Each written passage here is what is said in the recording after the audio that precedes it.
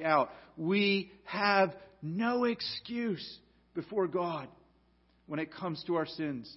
We can't come before God and say, well, God, I didn't know you were there. We can't come before God and say, well, God, I never realized.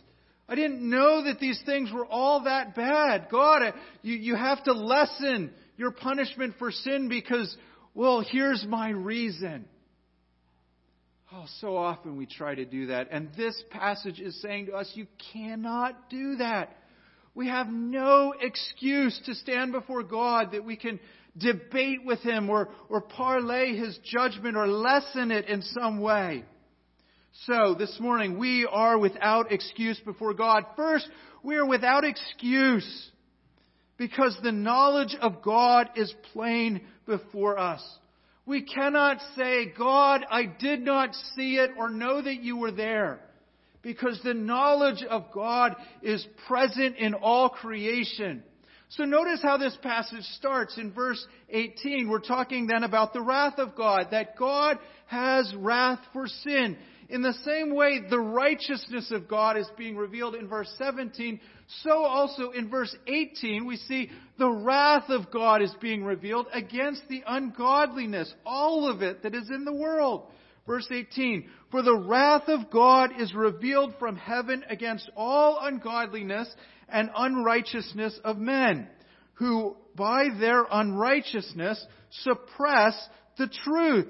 This verse is telling us that God's wrath is something that He is revealing. And His wrath here, do not think of it as mere anger for sin. Like God is losing His temper or flying off the handle. When we think of someone getting angry, when we think of wrath, we think of something that is negative, that is losing control, that is an explosion of temper and anger. The Bible tells us that God is slow to anger in Exodus 34. But wrath comes as His judgment for sin. Wrath is an attribute of God that really flows out of His holiness. That He cannot tolerate sin. And so sin needs to be judged. There needs to be an indictment against it. Wrath and love in God are not some sort of equal opposites.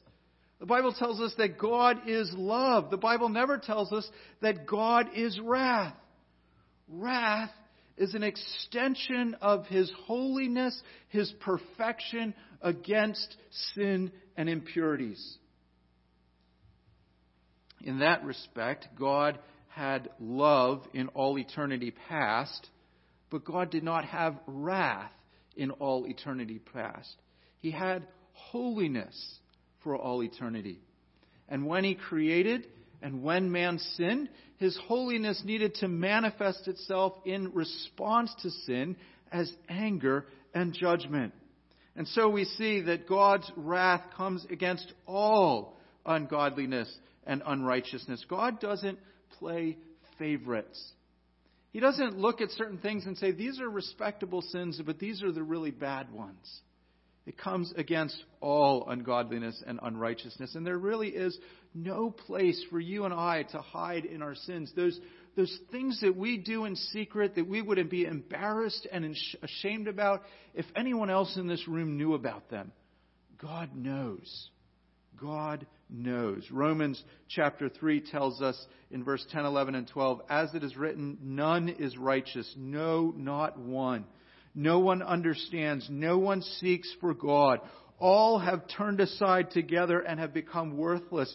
No one does good, not even one.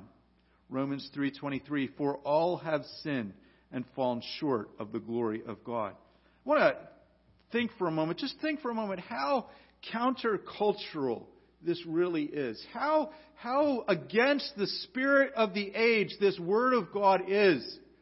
We tell ourselves we are all basically good people who sometimes do bad things. The Bible tells us that every aspect of our lives is touched and tainted and corrupted by sin. Who is righteous? None. Who does good? No one. All of us have turned aside from God. We reject Him. We do not seek Him. We have sinned and fallen short of God's glory.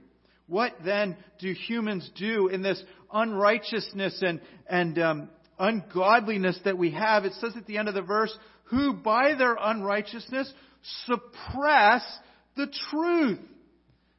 Think of holding something down. If you are in a wrestling match and you get beat, the guy that beats you pushes you down into the mat. He pins you. He suppresses you, if we can. He holds you back. He holds you down. It's like putting something under a rug to hide it and then holding it and covering it so it can't get out. We take the truth that God has given us, that there is a true and living God. And in our ungodliness, as we are confronted with the truth all around us, that God is real, what does the sinner do? The sinner doesn't come and say, well, now, let me look at the evidence. Let me see these things. No, we take the truth and we suppress it. We cover it up and hide it and push it down so that we don't have to confront the reality that God is real and God is holy and we are sinners. In fact, Paul goes on to say, the knowledge of God is plain to all of us. Look at verse 19. For what can be known about God is plain to them because or for God has shown it to them. So the knowledge of God is obvious. It's plain. It's right there for everyone to see. There is a God, the triune God. And what do we do in sin? Our hearts are dead. Our eyes are blind. And so when we are confronted with that truth, we suppress it and we push it away and we say, I don't want to deal with this. Did you ever encounter someone that suppressed an emotion or a feeling? When they were hurt or angered, they just buried it deep inside of them because they didn't want to deal with it. In the same way, we don't in our sin want to deal with the truth. See who God is. Repent before Him and say, I really am a sinner. So we suppress it. But the fault isn't with God. God gave us the evidence. It says God has shown it to them. What has He shown? He has shown the knowledge of God. How has He shown the knowledge of God? Look at verse 20 as we follow along. For His invisible attributes, namely His eternal power and His divine nature, have been clearly perceived ever since the creation of the world in the things that have been made. So they are without excuse. God's attributes are evident in His creation. God has revealed aspects of His character to us by making the world. And it says that these things have been clearly perceived ever since the creation of the world. It's obvious. Did you ever get like a pair of red tinted sunglasses? And when you put them on, you can't see anything around you that's in red. It's there. It's obvious. It's clear when you look at something. There is red right there. It's radiating red color. But because you're wearing glasses that have a tint, you can't see it. That's what it's like in our sin as we suppress the truth of God in our unrighteousness. Evidence that God is there is all around us. The problem isn't the lack of evidence. The problem is me and my heart and my eyes. I do not see it because I suppress the truth of God. I deny what is right in front of me. We're like the little child, I can't see you, I can't see you. And we assume if we put our hands over our eyes, that means what's in front of us really isn't there. But it doesn't work that way.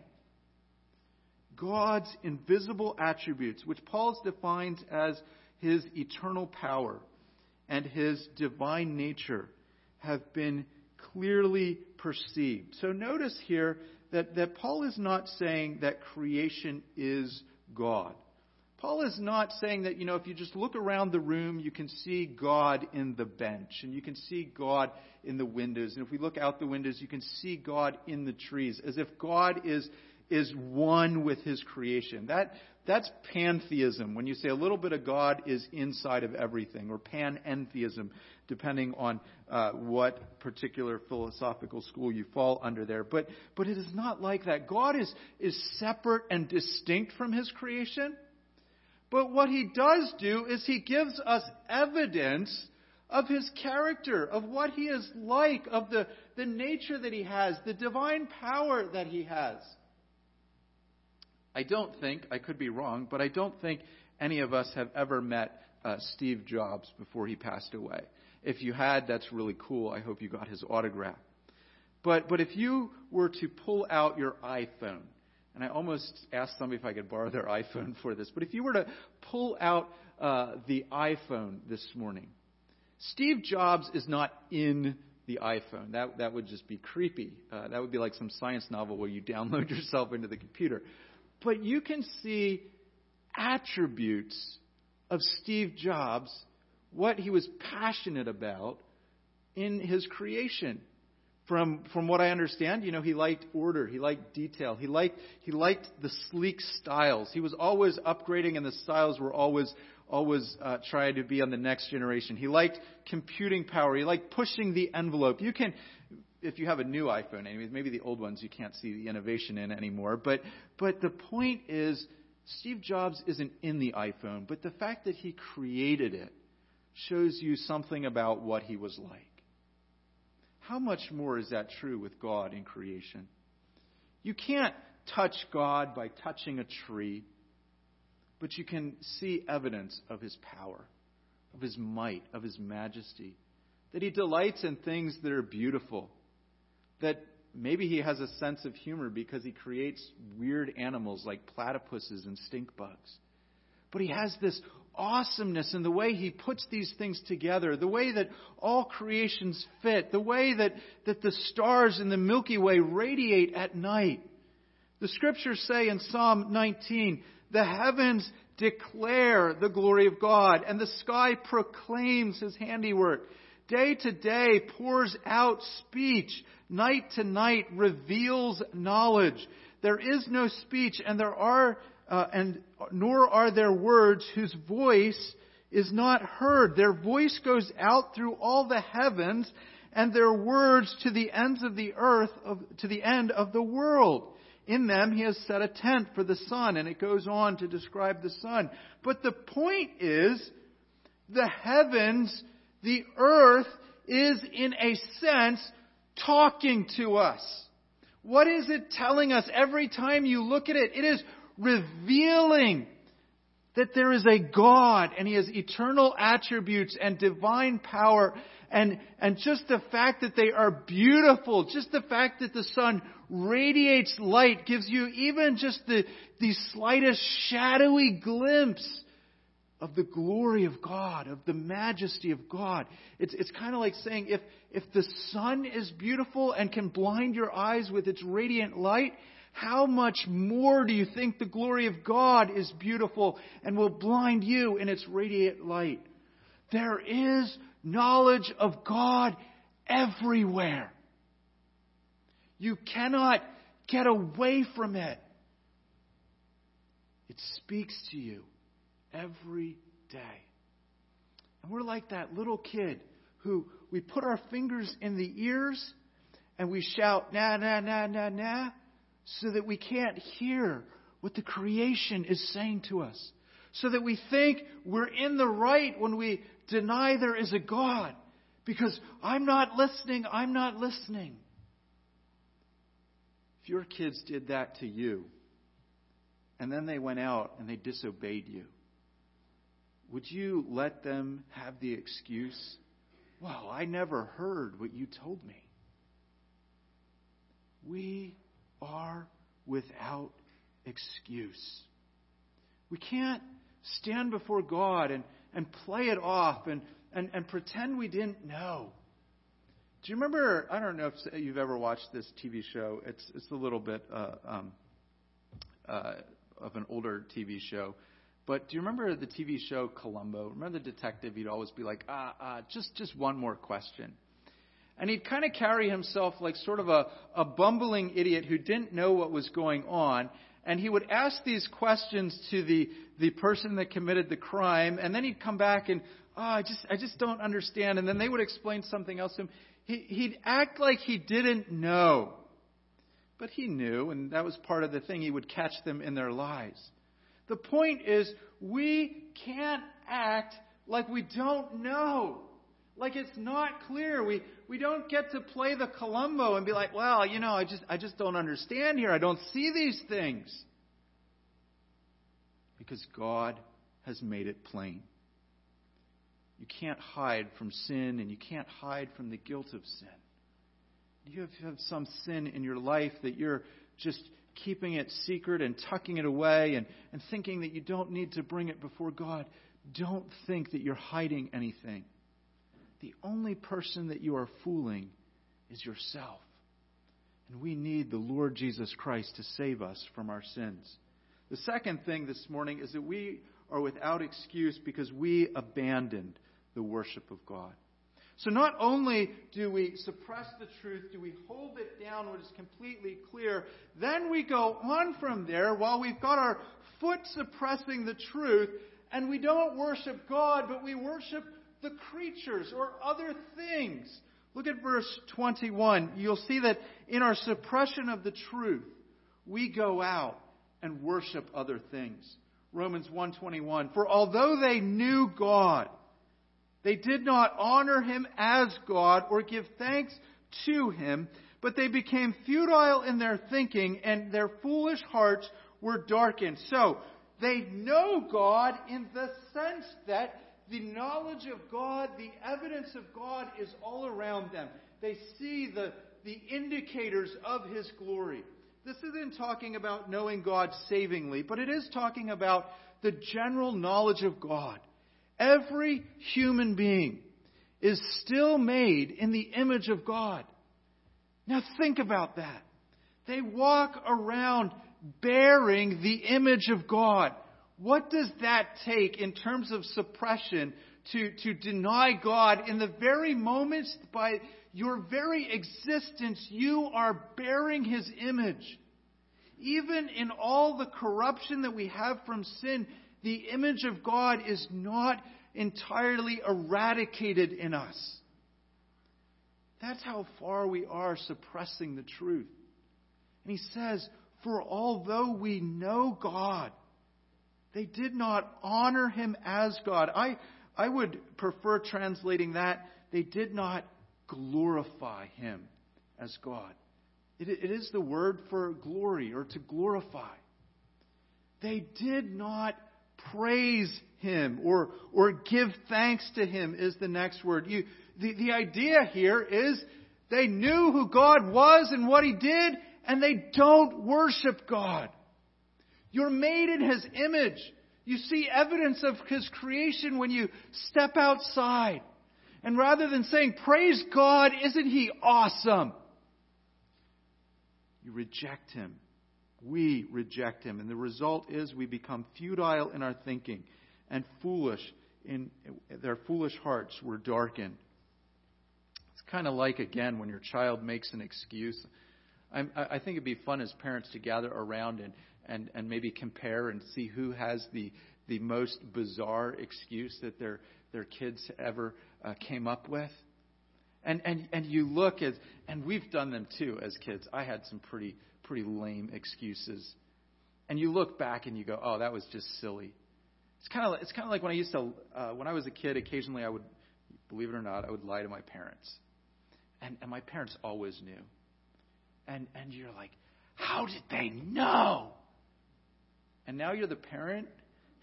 And at least at this stage of my kid's life, when they lie to me, it's like, oh, you think that's that's a lot. I mean, it's just, it's stupid for you to think that you can get away with that. It's foolish. That is, in a small way, what it's like. Our foolish hearts are darkened. We think we're so smart. We think we have great answers to why God isn't there and why we don't have to follow Him and why He's unfair to us. And they're just silly excuses. And they convey how dark our hearts are that we would think that we could get away with such things. I appreciate the Westminster Confession of Faith, and in the shorter catechism, the thing that they would use, the questions and answers they would ask to train people basic truths of Scripture. The first one was always, what is the chief end of man? In other words, what's my purpose? Why am I here? The chief end of man, the answer was, is to glorify God and enjoy Him forever. Why did God make you? Why did God make you an image bearer? So you might enjoy Him. And in that enjoyment, you might glorify Him. And what does it say? For although they knew God, they did not glorify Him. God made you for this wonderful purpose.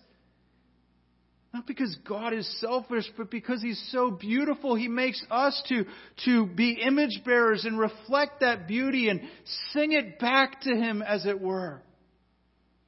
And we think we're too cool for that. That we're too good for that. We suppress that truth. And in this rebellion, it says we exchange the glory of God for mortal things. Look at verse 21 and 22. Claiming to be wise, they became fools, and they exchanged the glory of the immortal God for images resembling mortal man and birds and animals and creepy things. Here's how stupid we are in our sin, that we would think these things are brilliant. We have the opportunity to worship God and give praise to His glory and come into His presence. And in our sin, we take that glory of God and we exchange it. And we say, I don't want that. I will worship this idol instead. It's like taking 100 pounds of gold bullion, and I don't know what exchange rates are, so let's just say it's $1 million of gold. And you carry that in to the bank, and the bank says, do you want money for this? And you say, no, I'll just exchange it for some monopoly money. Like, how silly would that be? How foolish would that be?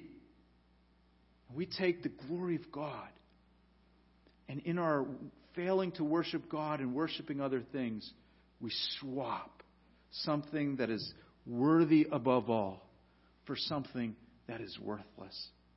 We see this over and over again in the Old Testament. So Psalm 106, talking about Israel when she was at Mount Sinai, it says they made the calf in Horeb and worshiped metal images. They exchanged the glory of God for the image of an ox that eats grass. They forgot God, their Savior, who had done these things in Egypt. Jeremiah 2:11. Has a nation changed its gods even though they are no gods? But my people have exchanged their glory for that which does not profit. Rather than worshiping God, we go out and we put idols up in its place.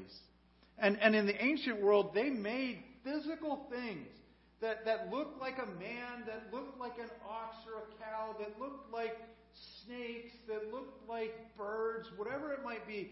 They made these things. And they polished them and shined them and bowed down before them. Isaiah talks about this stupidity of this, and he describes a craftsman who takes this one big piece of wood and cuts it in half. And with the one half, he skillfully crafts it and carves things like a face and maybe a figure of an animal, and he sands it out and polishes it, and he puts it up on the pedestal and he says, wow, this is my God. And with that same piece of wood, he takes it home and he just roasts his dinner on it. What is the difference? They're the same piece of wood as Isaiah's point. That's how stupid we are. Ezekiel describes going into the temple, and God says to him, "Go in and see the vile abominations that are committed here." And so I went in and saw, and there engraved on the wall was every form of creeping things and loathsome beasts and all the idols of the house of Israel. Isaiah 41:29 says of worshiping idols, "Behold, they are all a delusion. Their works are nothing. Their metal images are empty winds." We are blinded, Isaiah says in Isaiah 44:18. They did not know, nor did they discern, for he has shut their eyes so they cannot see, and their hearts so that they cannot understand. No one considers, nor is there knowledge or discernment to say, half of it I burned in the fire. I also bake bread on its coals. I roast meat and have eaten. Shall I make the rest of it an abomination? Shall I fall down before the block of wood? This is who we are in our sinfulness. And we might not, in our day and age, go out and erect physical idols. But we do take things in our lives and make them more important than God. Even good things. You know, it's good to have some wood and make it into a fire. It's good to have meat to eat. And here, what do they do when they worship the idols? They take that same wood and they make an idol. They take that same meat and they offer it up in sacrifice. We take good gifts of God, and instead of honoring God, we become selfish with them and stubborn, and we say, these things are mine. Good things that God gives us. A home, finances. Money is not evil, but the love of money is evil. Money can be used for good things, but when we hoard it, when we become greedy, when we try to keep up with everyone else and the status symbols, that becomes a form of idolatry. And we walk away from God. The point of our passage is that we don't have excuse. We need to worship God alone. Not the things that He's given us. Those things cannot drive us. Another way to put it is, where do you find your identity? What gives you value in your life? Is it knowing God and the pleasure of worshiping Him and enjoying Him forever? Or is it in those things, created things? Maybe things that we ourselves have fashioned. The third thing this morning is that we are without excuse for our sins because God handed us over to what we wanted. So look at verse 24. So we see this wrath of God unfolding. God's wrath entails giving the sinner over to the sin that they want. Therefore, God gave them up in the lusts of their hearts to their impurity, to the dishonoring of their bodies in themselves. God, part of the wrath of God is not just judging sin. There will come a day of judgment. That is the future aspect of God's wrath. But part of the wrath of God sometimes now in this life is letting people get what they want. God often in our world restrains evil. And that's a good thing that God does. That wickedness is not allowed to go as far as they want. But sometimes what God does in judgment for our sins says, okay, if that's what you really want, I'm going to let you do this. Sometimes we do that as parents when our kids get older. We say the only way that you're going to learn is if you follow through with this, and we hope that they begin to understand from the consequences of their mistakes. Now, we're always right there to help them and rescue them and do what we need to do to be good parents. But in this passage, it says that God gave them up to their lusts. That God, in some way, the outpouring of God's wrath in revealing it is the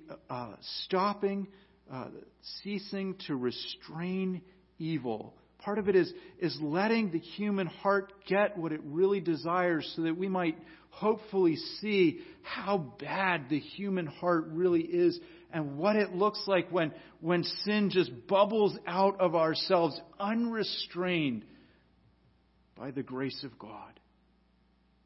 He gives them up to the lusts of their heart, to the impurities, and what happens to the dishonoring of their bodies among themselves.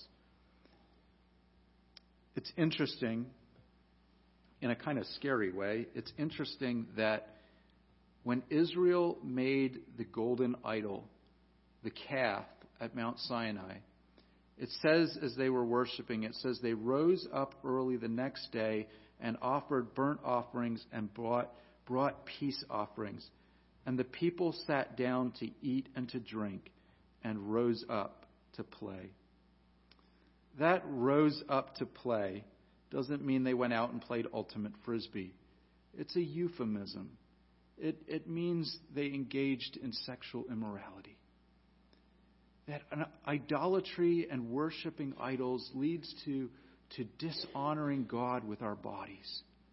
This was so common in the ancient world. There were temple prostitutes, male and female temple prostitutes. You could go into Corinth and go into the temple of Artemis, and one of the ways you would worship these gods throughout the ancient world was you would have sex.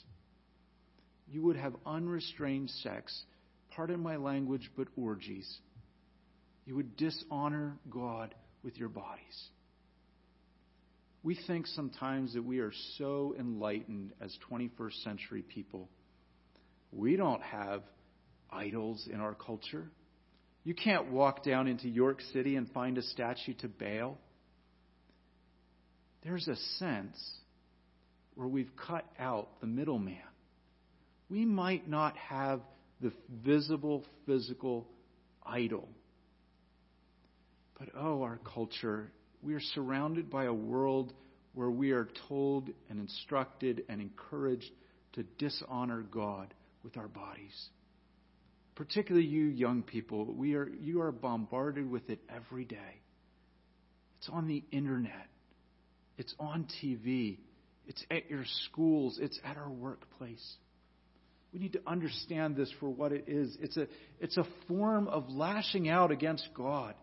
It's a form of idolatry, dishonoring God with our bodies. Our bodies are supposed to be the temple of the Holy Spirit, that we possess them as vessels to be used with honor for God.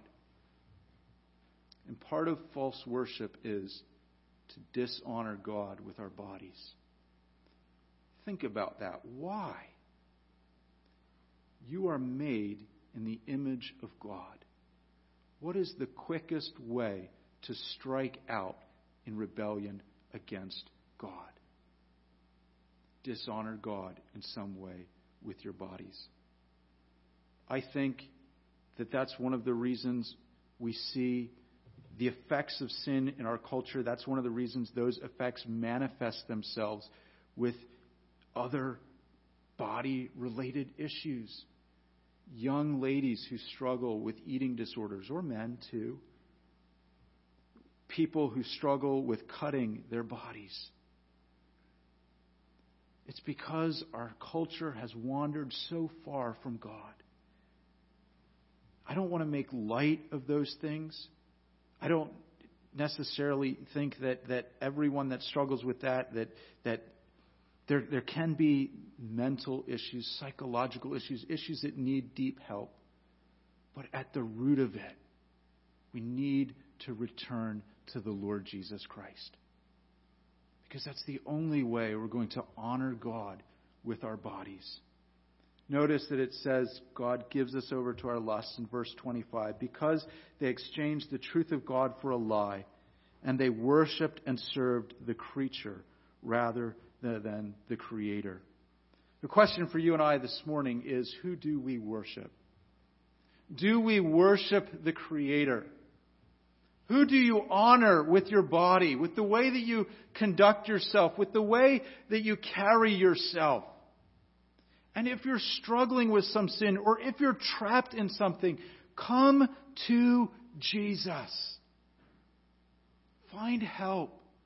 If there's some kind of issue that extends beyond the sin, some kind of mental issue or issue that needs help or some kind of addiction, get help with that, but come through the Lord Jesus Christ. The first application, everybody worships somebody or something. You can't say, we tend to think there are three categories of people. People that worship God, people that despise God and worship other things, and then there's the sort of agnostic in the middle. There are only two categories. You are either worshiping God and glorifying Him as God, or you are worshiping something else, either man or man-centeredness or physical idols or whatever it is. You have to worship somebody. I'm going to quote the great philosopher Bob Dylan. It's supposed to be a joke. I'm going to quote the musician Bob Dylan. He says, he has this song, You've Got to Worship Somebody. He says, you might be an ambassador to England or France. You might like to gamble. You might like to dance. You may be a heavyweight champion of the world. You may be a socialite with a long string of pearls in the chorus, but you're going to have to serve somebody, yes. Indeed, you're going to have to serve somebody. Well, it may be the devil or it may be the Lord, but you're going to have to serve somebody. Why is it there are all these false religions out there? Because the knowledge of God is all right there, and when we suppress it, we have to do something with it. So we construct something else to worship, either a formal religion or other forms of spirituality. But at the end of the day, you have to worship, and you will worship somebody. Is it God through the Lord Jesus Christ and being redeemed in Him? Or is it the devil or something in man or money? Even Jesus says no man can serve two masters. You cannot serve both God and mammon or God and money. The second thing, do I grasp the sinfulness of sin? This is a weighty passage. And part of preaching through Scripture, verse by verse, chapter by chapter, is we can't skip things because we don't like talking about things like wrath. But you and I need to have impressed upon us the sinfulness of sin. I can't bargain sin away with God. I can't hold it down and say, well, it's really not that bad, God. It's no big deal. I can't plead a lesser charge. Well, God, I didn't know.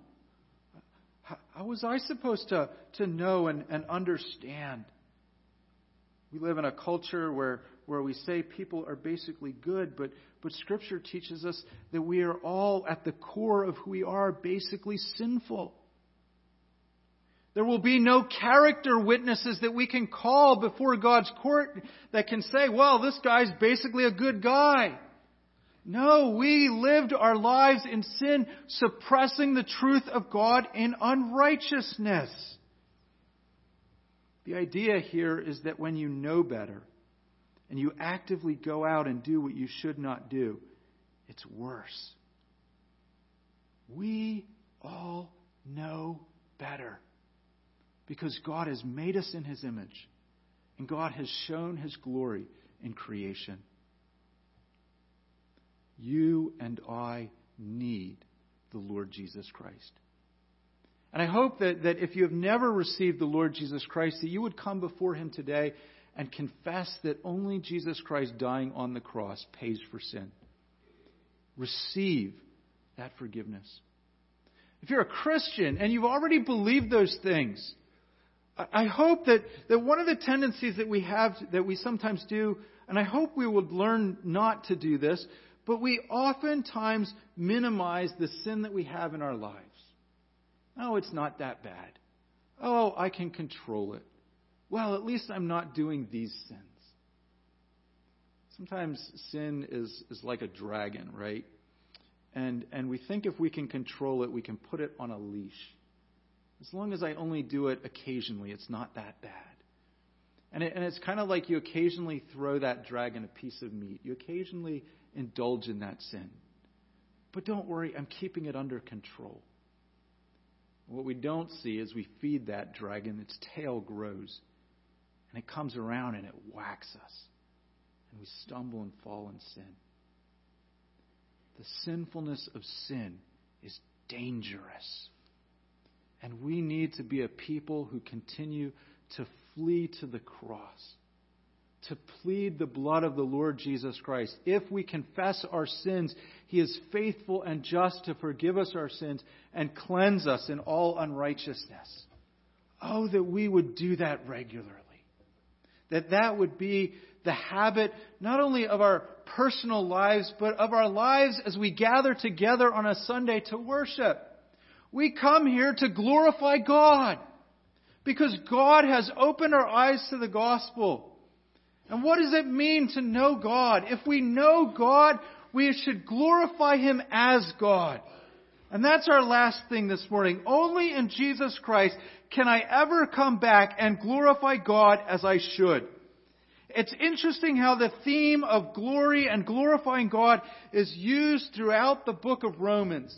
And at the end of the book, in chapter 15, Paul has this vision. And when I say vision, he has this dream, if you will. He has this thing that he lays out before the church. And he says, this is what the ideal church should be like. He says that we would all come together, quote, with one voice, glorifying God the Father of our Lord Jesus Christ. Therefore, he says, welcome one another as Christ welcomed you for the glory of God. For I tell you that Christ became a servant to the circumcised to show God's truthfulness in order to confirm the promise given among the patriarchs, in order that the Gentiles might glorify God for His mercy. What is God's purpose in redeeming you? What is God's chief end? To glorify His name. Why does God save you? To glorify His name. And so that we would come into the presence of God and sing like we sing in our hymns, His grace has done it all. All to Him I owe.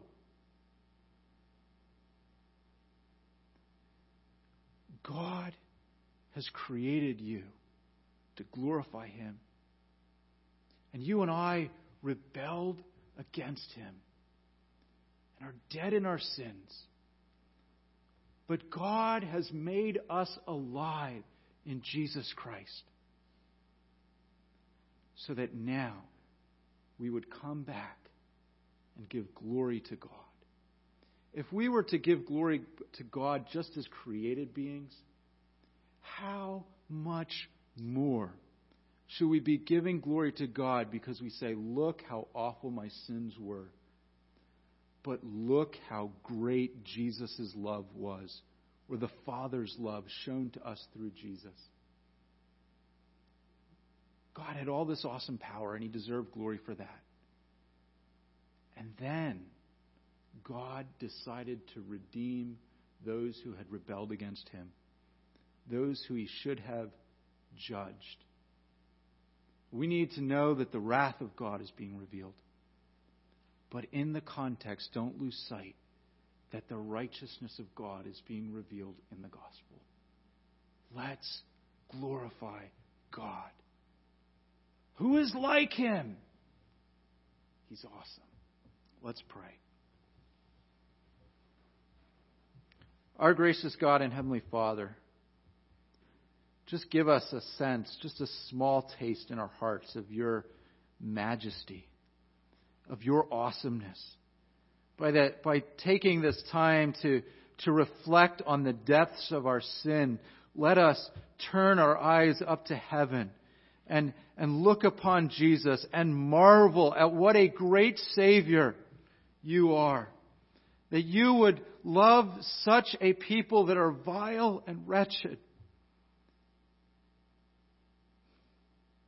That You would send Your Son to pay the penalty for this wretchedness. the wrath of God being absorbed by Jesus Christ on the cross so that our sin is completely and entirely paid for. Oh God, we glorify your name for these things. We praise you and give you thanks. Take your word and through the gentle caress of your Spirit, work these things into our hearts that we might return again and glorify you as you have created us to do. Lord, let us look and say, you deserve all of the worship. In Jesus' name we pray. Amen.